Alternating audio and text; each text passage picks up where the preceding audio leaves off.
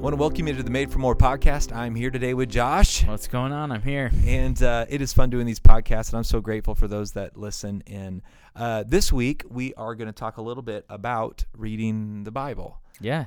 And it ties in with a whole big series that we've started. Yeah, this whole year we are going through the different stories of the Bible, and I think there's 6 sections that we've kind of broken it up into that will function like series. But basically, we're just hitting the major themes, major stories of the Bible, and we're going to read through it together. Yeah. Yep. I'm excited to do this. I think it's going to be fun to do with the church. Of course, we've already started it. Yeah. Yep. And so I'd encourage you, if you have it, you can go to the website encountertrinity.com, and you'll see the big story kind of promo link down there. You can click on that and join in with the reading plan. And the reading plan that I really say you guys, I know Josh, you've helped put this together. It's really good.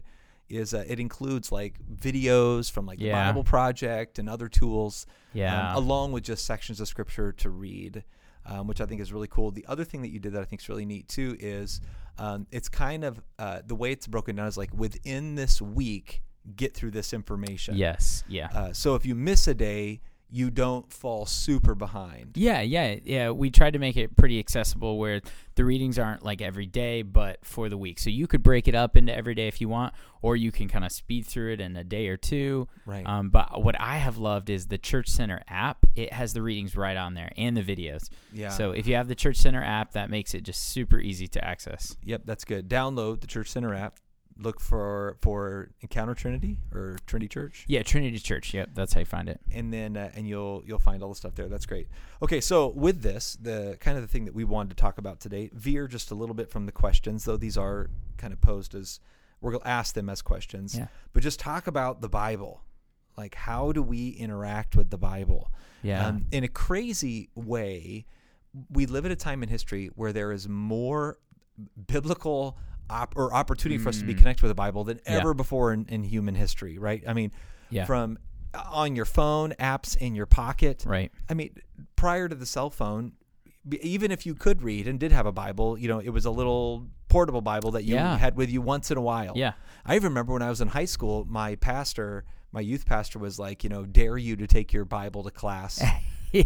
Challenge. So you'd like walk into your history class, and before the bell rings, he challenged you to be reading your Bible. Wow. And he was like, it's a bold statement, even just to carry your Bible around. Yeah. And in an odd way, everybody with a cell phone is, in a sense, carrying a Bible. Yeah, it is crazy to think how that really hasn't always been the case. That and even today in some places on earth, the persecuted church, like they don't have access to a Bible. They'll have like a page maybe, that's been smuggled.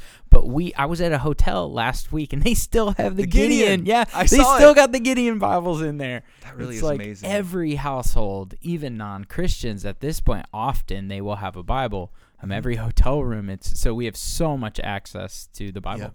Yeah. Bibles through history have been like, we start kind of slowly going back, for many families, you go back just a few generations and they would have a family Bible. Yeah. And the family Bibles were kind of printed in a way in which they had like a lot of blank pages, and you would put in like marriage dates and birth dates and big events, and then type in the year. And so it was almost like a story of the family. And in an odd way, I really like that. Because, and I don't know if the people that originally built it this way intended it, but what it basically says to these Christian families is, like, this is the story of God, and your story fits within it. That's right. And so, and we don't do that anymore. At least I haven't seen any families lately that have like a family Bible, and you flip, to the back of it, and it's got like, basically, big things that happened in that family's story. And let's talk about that. Let's talk about the Bible. So the Bible as a whole, it is not actually a book. Right. Yeah. How many? 66? Yeah. Something so like that? That's right. There are that. Well, I mean, if you're Catholic, I guess there's a little more there. Yeah, that's right. Depending on where you come from or what your Christian origin is, there really are. It's a library. Yeah, a library. It is a collection of different books, and so you have about 40 some authors in 3 different languages: Hebrew, Aramaic, and Greek. And then let's see, 3 authors, and then from multiple continents, 40-some authors over, 500-ish years? Ooh, and I could go back. More than that, because there's going to be 500 years of silence between the two, right? Between the Old Testament and the New. Yes. So there's going to be thousands. Some thousands. Well, if you include, about 500 years of people writing it, separation between the collections of literature.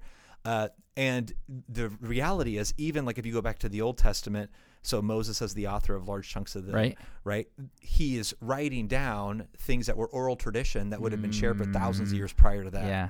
So you in its smallest sense, you could say it was written over about a 500-year period, not sequentially, but broken up into 2 sections. Yeah. What we would call New and Old Testament. But you could even say that journaling of it, when it was made into the library, it was used, or it was written using literature and ideas and even oral traditions from thousands of years even prior to that. So it really is a library. Oh, yeah. Have you ever seen the diagram? I think you can Google this, but it's connections made in Scripture from like one book to another, Genesis to Revelation. And there is more like connection in the Bible than any other book. Yeah, that's right. Any other library, you could say. Well, and it's wild because it's like if you were to read Lord of the Rings or the Chronicles of Narnia or any other really neat series, they play off each other. But imagine that you had a series that played really well off of each other, but it was written by authors that never met. Right. That had different upbringings from different parts of the world that even spoke different languages. Yeah, it tells a unified story. That's right. Yeah. And even the fact that this collection of literature is so cohesive and coherent is a miracle in and of itself. Right. That we have this. Yeah. And so the Bible is that. It is literally a library of books.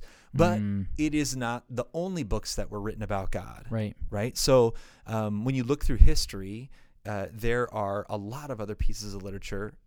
My goodness, even New Testament, Old Testament, where there are other books, the Book of Enoch, that were used even by Jewish people in the Old Testament. So the Tanakh, the first part of the canonized Bible that we use, but then even other documents that they would have used to study God too.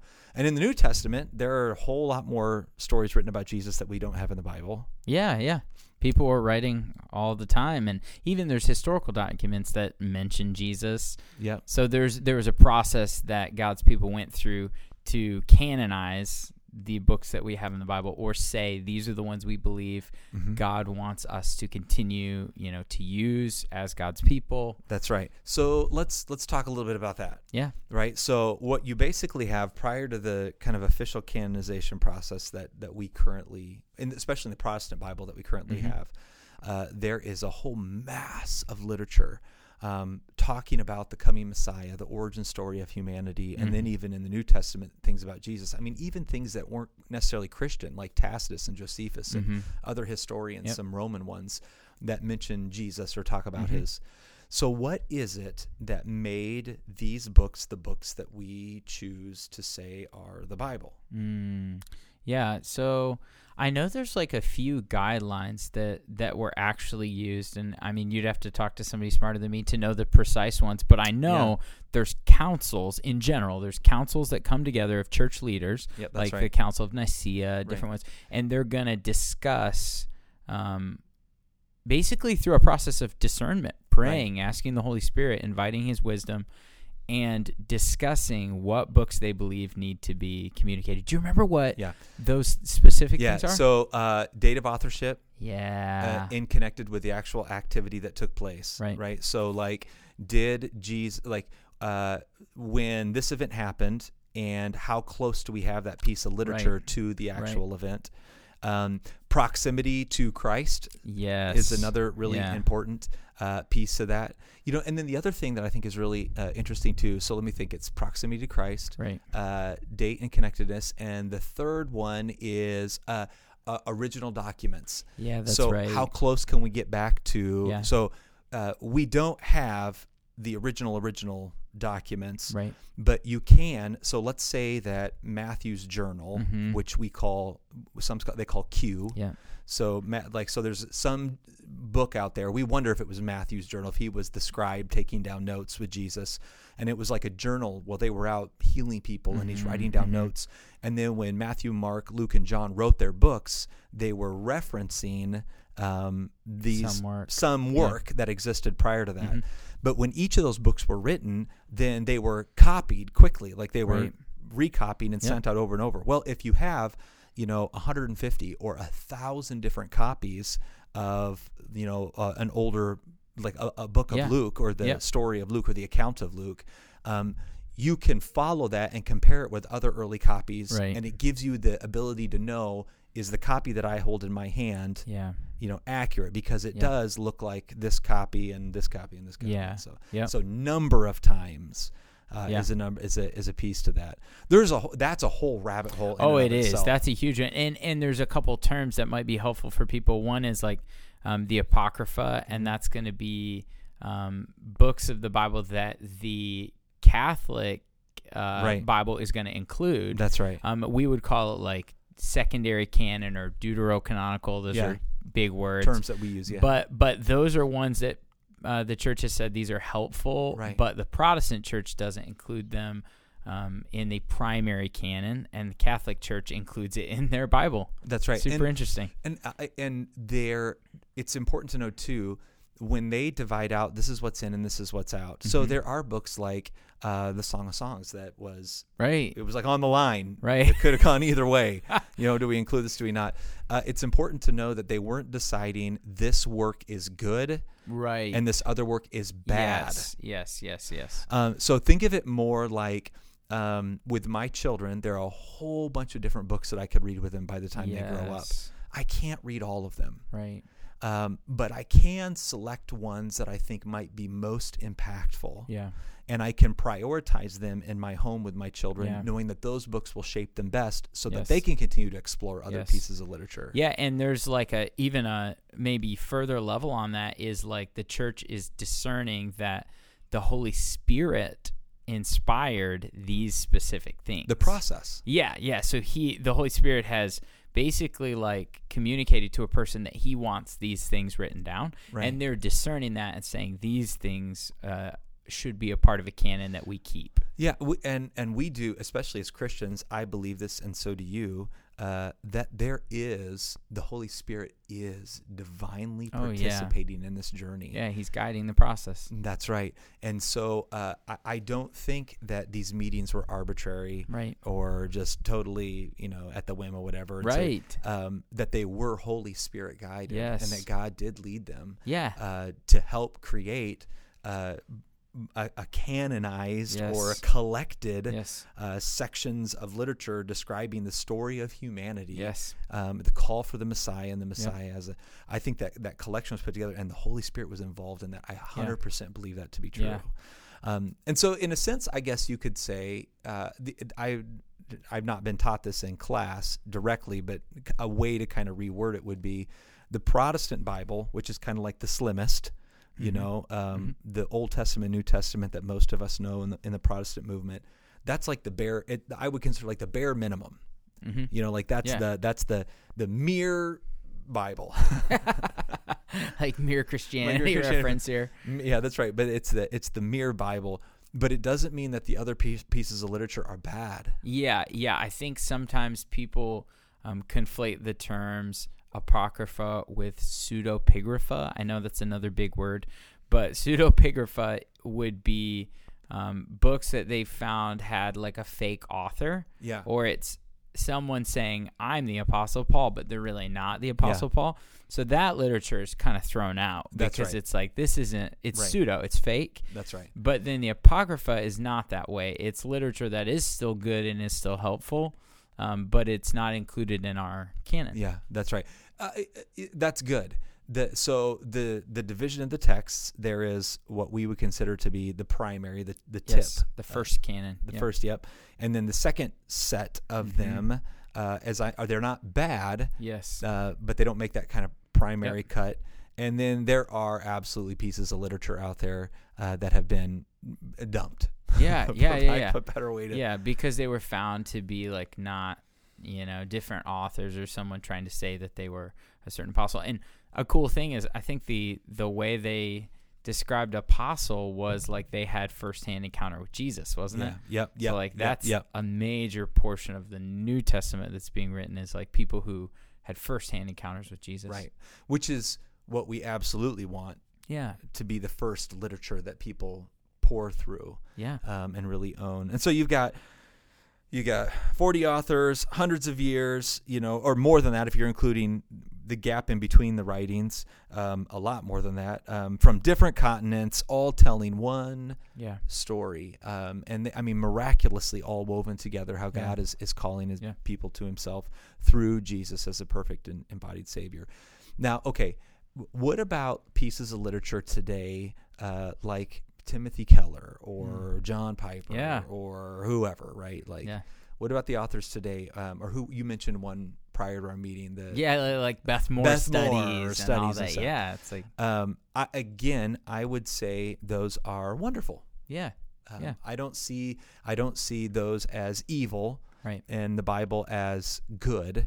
I see the Bible as unique, right? And those are other wonderful supplements. Yeah, the Bible really stands alone in its ability to mediate an encounter with God.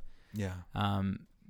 So I think is it Acts that talks about the Bible in that it's breathed by the Holy Spirit. It's profitable, in different ways. It cuts to our bone and marrow. It reads us basically. I think Proverbs is it's like a mirror. Right. So it is unique and stands alone in that it is a library or a book that when we read it, it is able to kind of give us a picture of ourselves and the world that we live in, to reveal things to us that we could not have known, not just by us learning more information, but by the Holy Spirit actually opening our eyes. There is something divinely and spiritually unique about Scripture. Right. And another way that I've kind of thought about it in talking with people is it's like if Timothy Keller and Beth Moore and whoever else it is that people are reading, and by the way, I think some of those are much better than others. But whoever's people reading, it would be like reading a love letter or a novel, right? And saying this is the same as actually being in a marriage and being in love, right? And so all of these people that write about the Bible, it's one step removed, right?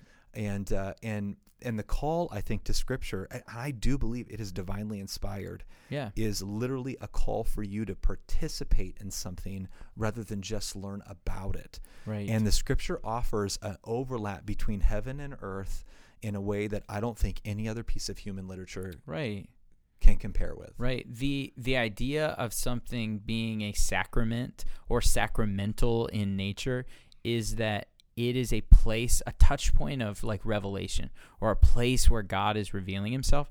The Word of God is definitely sacramental in that it's a place of encounter. Yeah. I think some of the early church fathers talked about that because of the Holy Spirit, when we read the words of Scripture, they come alive to us. It's a living document. It isn't just history. Like other history books, we're just reading something that happened in the past. But when we read the Bible, it comes alive to us in a way that the same power and that happened, let's say when Christ raised from the dead, that same power is active through even the retelling of the story and the reading of the story. Yeah. And the Scripture works as another interesting tool it is accountability.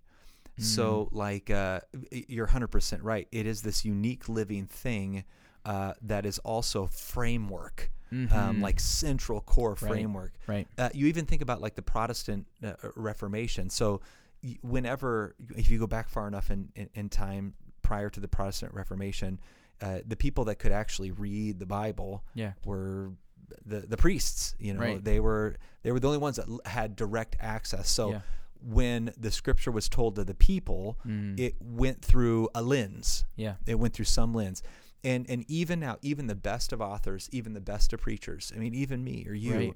we cannot help but when we retell the story of the Bible, it is coming coded in our lens at some level. Yeah. And history shows that that humans, even with good intention, can build all kinds of funny things. Oh yeah. And when, of course, when Luther comes along and Sola Scriptura, and he just makes this really big deal, we need the Bible to be, I mean, the Bible alone. Mm-hmm. And of course, even that's been misused even here recently.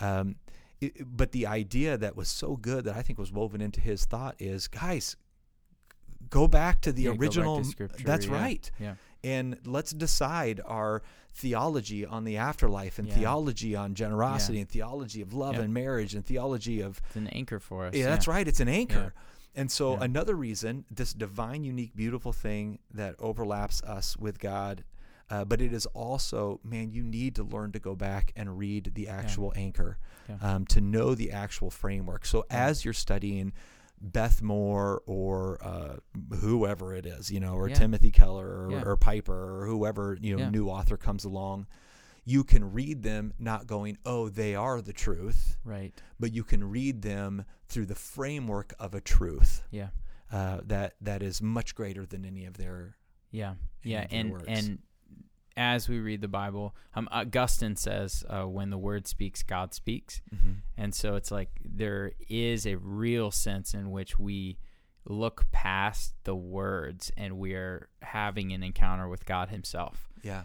In these stories, that he is actually revealing himself to us in specific ways that he wants us to know. One of the helpful frameworks for me about the Bible is the Word of God.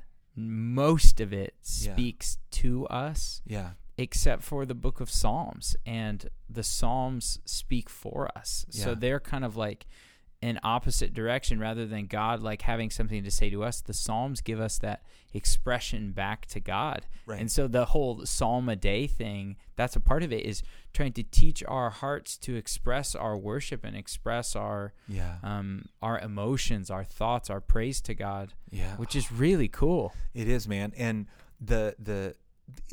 it is true. So like people that push back, you'll hear things like, well, the Bible wasn't written to us.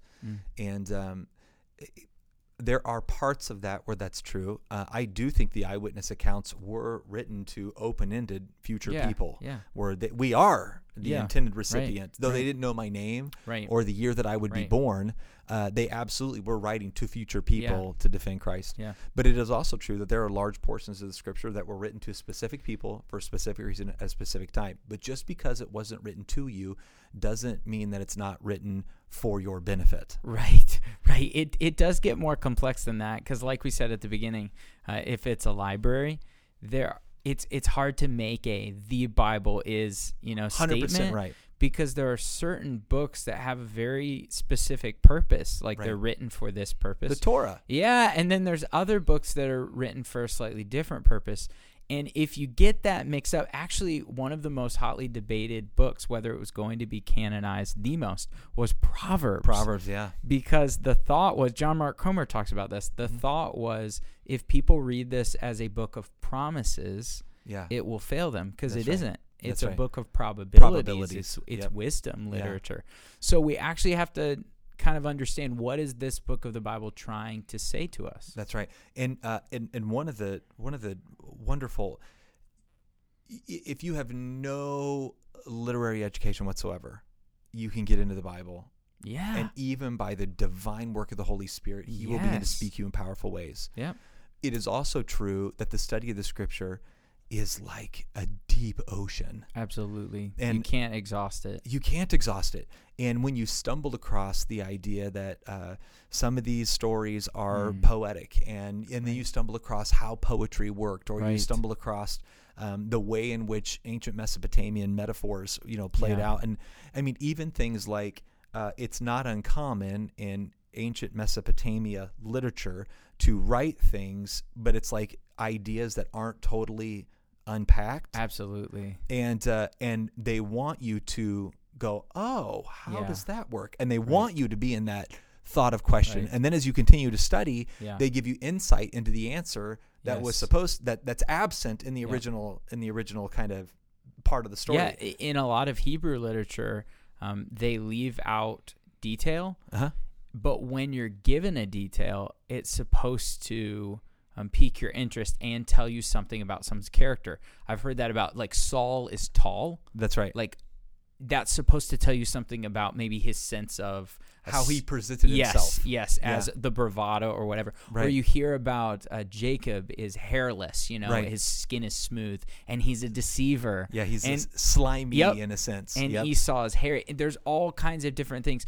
When there is an absence of detail, when you get a detail, you're supposed to ask why is that there? Right. And in this, which we've talked about this in church many times, but if you were to stumble across something I wrote that says it's raining cats and dogs outside, Right. The people in this era would know it means it's raining hard. Yeah. But if you were to come across it 2,000 years from now, right, it might be hard to understand the author meant. That's right. Yeah. And so the beauty is, I 100% believe that God can speak to the person who's just barely able to read and first getting into the Word of God. God can speak. The Spirit meets with you. And you better believe there is a lifetime of depth to undo in this, which is beautiful too. Yes. And so I just, without a doubt in my heart, I think all of the extra tools, because we learn these ancient things like literary styles or how to understand by studying extra tools. Yes. But the extra tools do not replace the actual beautiful thing that we're trying to engage with. That's right. In the same way that, the 5 love languages is not a replacement for marriage. Yeah. It's just a tool to understand marriage better. Yeah. That's massive. Okay, so that's good. Lots of good stuff. There's a lot there. Okay, so I'm looking at our questions. What is the Bible? Why is the Bible unique? I think we've covered that. Is there anything we should add to that? Why the Bible is unique? Yeah, I mean the big thing for me is that it mediates an encounter with God. So it's really, when we read it, we're beginning to interact with a person. Yeah, which is amazing. Intentionally sounding super spiritual here. Go for it. We're Christian. That's fair. That's fair. I really believe when you open the Bible and you read it, there is something that happens in the unseen world. Yeah. Between you and God, that just does not happen. When you read a random book by whoever modern Christian. And you don't actually have to know what it is for it to happen. I think that's a huge thing for me, is like when we hear the Word and when we read the Word and when we engage with God, He is depositing things inside of us. And I don't have to know exactly what it was for God to have just done a work in me. And is this not true in other areas where, like, you think about parenting, with my own children, when my daughter, one of my daughters was really scared here recently, and it just bothered, having a hard time, but a lot of complex things going on, some hard things in family, not our family, but another family that was aware. Anyways, long story short, in her trying to express it, it literally just came out as, "Hug me, Dad." Yeah. Right? Yeah. So, oh man, there's a lot that you could unpack in her story that should be unpacked at some point. But right there in that moment, that hug is doing inside of her what she cannot even articulate. Yes. And I just think that the Bible, God, the Holy Spirit, God does the same thing with us. He does. Even the most intelligent of us, there is just more that we don't know than we do. Right. And so I don't care if you have a PhD in, ancient Hebrew literature or whatever, right? Or you are a brand new baby Christian. The reality is God reaches down and hugs you in your unique way, and you're going to have a lifetime, a forever of going deeper and understanding His love even more and expressing it in even more beautiful, creative ways. And so I intend to sound hyper spiritual. There is something beautifully unique about the Bible that's just not the same with other pieces of literature. That's right. Okay, and then can you substitute the Bible for other pieces of literature? We already answered that, I think, pretty well. And so then kind of the last question is, okay, I get it. So the person listening to this, is going, okay, I get the Bible's unique. Yeah. I want to start reading it. What do I do? Mm-hmm. And so I would just encourage you. I mean, if you're listening to this, especially when this is the week that it's recorded, and you're kind of coming into our Trinity system, we're studying the Bible as a whole. Yeah. So I'd encourage you to use the tool that we put together. Yeah. And so, with us. Yep, that's right. Go to the website or download the church. Yep. Church Center app. And go to our church, and right there under the big story, it's scriptures to read, but then even really good some videos to watch that will help you understand it better. The videos are going to have to do exactly with what we're talking about. The first series that we're in the beginning, it really talks about interacting with the Bible and kind of the different genres of the Bible, of Scripture. So yeah, it's really cool. Yeah, and I'd encourage you to do that. And then as you're reading through it, don't necessarily hesitate to go down some rabbit trails. Yeah. Rabbit trails can take you unhelpful places too. Sure. But if you're reading through that and you're like, oh, I really want to know more about the tree that's in the garden. Yeah. Explore it. Yeah. And I would just encourage you, at least initially, if you've not done a lot of Bible study, good places to start that are very accessible and easy. Just type in whatever you're interested in and on YouTube and do the Bible Project. Oh, yeah. They have great resources. Lots of scholarship goes into that. Yes, they're really well done, and they're so accessible. Yeah. And I would also encourage you to avoid the random, crazy million little things that just. Yeah. And there are actually other works out there that are even more scholarly. Yeah. There are guys like Dr. Ken Skank that does a lot of. He's right now taking apart, literally original language, taking apart Jonah at the time of this recording. And he is really, really good. But it definitely feels more for church leaders. Right. He's assuming kind of you've been to seminary. Yeah, yeah. And so I would start with just the Bible app. So if you're reading through it and you're like, oh, that's super interesting. I want to learn more about whatever, the Battle of Jericho. Joshua fights the Battle of Jericho. Just type it in and type in the Bible Project.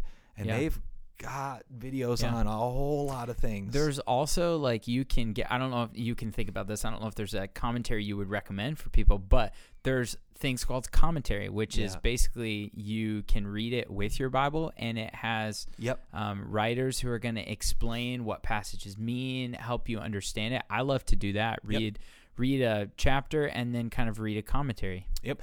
And really great 101 commentaries are study Bibles. Yeah, yeah. I mean, in a sense, a study Bible is, in a sense, a commentary. Yeah, I have the Wesley Study Bible, which is like a bunch of John Wesley's thoughts on verses. And there are some really great ones out there. And so a good study Bible is a great place to begin too. Yep. And there, if you want multiple authors, I mean, there's the NIV Study Bible, which is pretty good. Yeah, that's a good one. And then the ESV Study Bible is a pretty good one too. Yeah.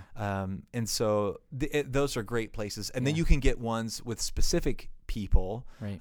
The Wesley one, there's a number of them out there, and so it's a great place to start. Yep. So study Bibles are another great 101 commentary to use, where you're reading along in the Bible and you're like, I wonder what this means. Yes. You can look it up also. Okay, a plug for this Sunday. We actually have Group Sunday. I think one of the best things you can do to learn is really talk about the Bible. Yeah. So reading a passage, like our reading plan, reading our passage, and then getting together with some people, maybe over coffee, and just saying, hey, what did this mean to you? What did you get out of this? And just discussing it with people. So we're all about groups at Trinity, being in a group and having conversations about God. That's right.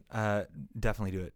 Get plugged in. It's good. I love that. Okay. I think we covered a lot today. There's a lot to cover, but it's really good. And I guess I just throw this last out there. If you're somebody listening to this, because we have these people in our church, and you are Bible nerd already, and you're already neck deep, you've been through the NIV Bible, ESV Bible, you're even listening to this and you're like, no, actually, which is great. If you're that kind of person, that's great too. I want to honor that. And then I'd encourage you, a good place, you might be at a place where you need to invest in a tool, like download the Logos app. Yeah. And you can, I think it's logos.com is the website. And that's, seminaries use that resource. Yeah, you and do tool. word studies, Greek studies. It's really good. Original language work. You can Yes. take classes in Greek, Yeah. classes in Hebrew, and learn a whole bunch of the things. So that would be another final tool to throw out there. My encouragement, I would say, for people, and this is my personality, so you can all take it through the lens of your own personality, but there's a quote that I love, and it says, "In tears the Bible was written, and to tears it yields its greatest treasures." Yeah. So just coming to God's word with an expectation that you're meeting with God himself, and just coming with a heart of sincerity that he wants to speak to you. He's a good father in that way. Yeah. And it's crazy. There's an episode of The Chosen where they talk about this, referencing the Sermon on the Mount. But how it does work is often when we're reading a passage, 10 of us could read the same passage, but God highlights something for us that is unique. Yeah. And sometimes we'll get very different things out of the same thing because the Holy Spirit is at work in it to speak to us specifically, which is so cool personally. Yeah, I love that. Man, thank you so much for being a part of the podcast. And Josh, thanks for doing this with me. For sure. No, we love you all. I pray you guys have a great week. And so until next week, we'll see you.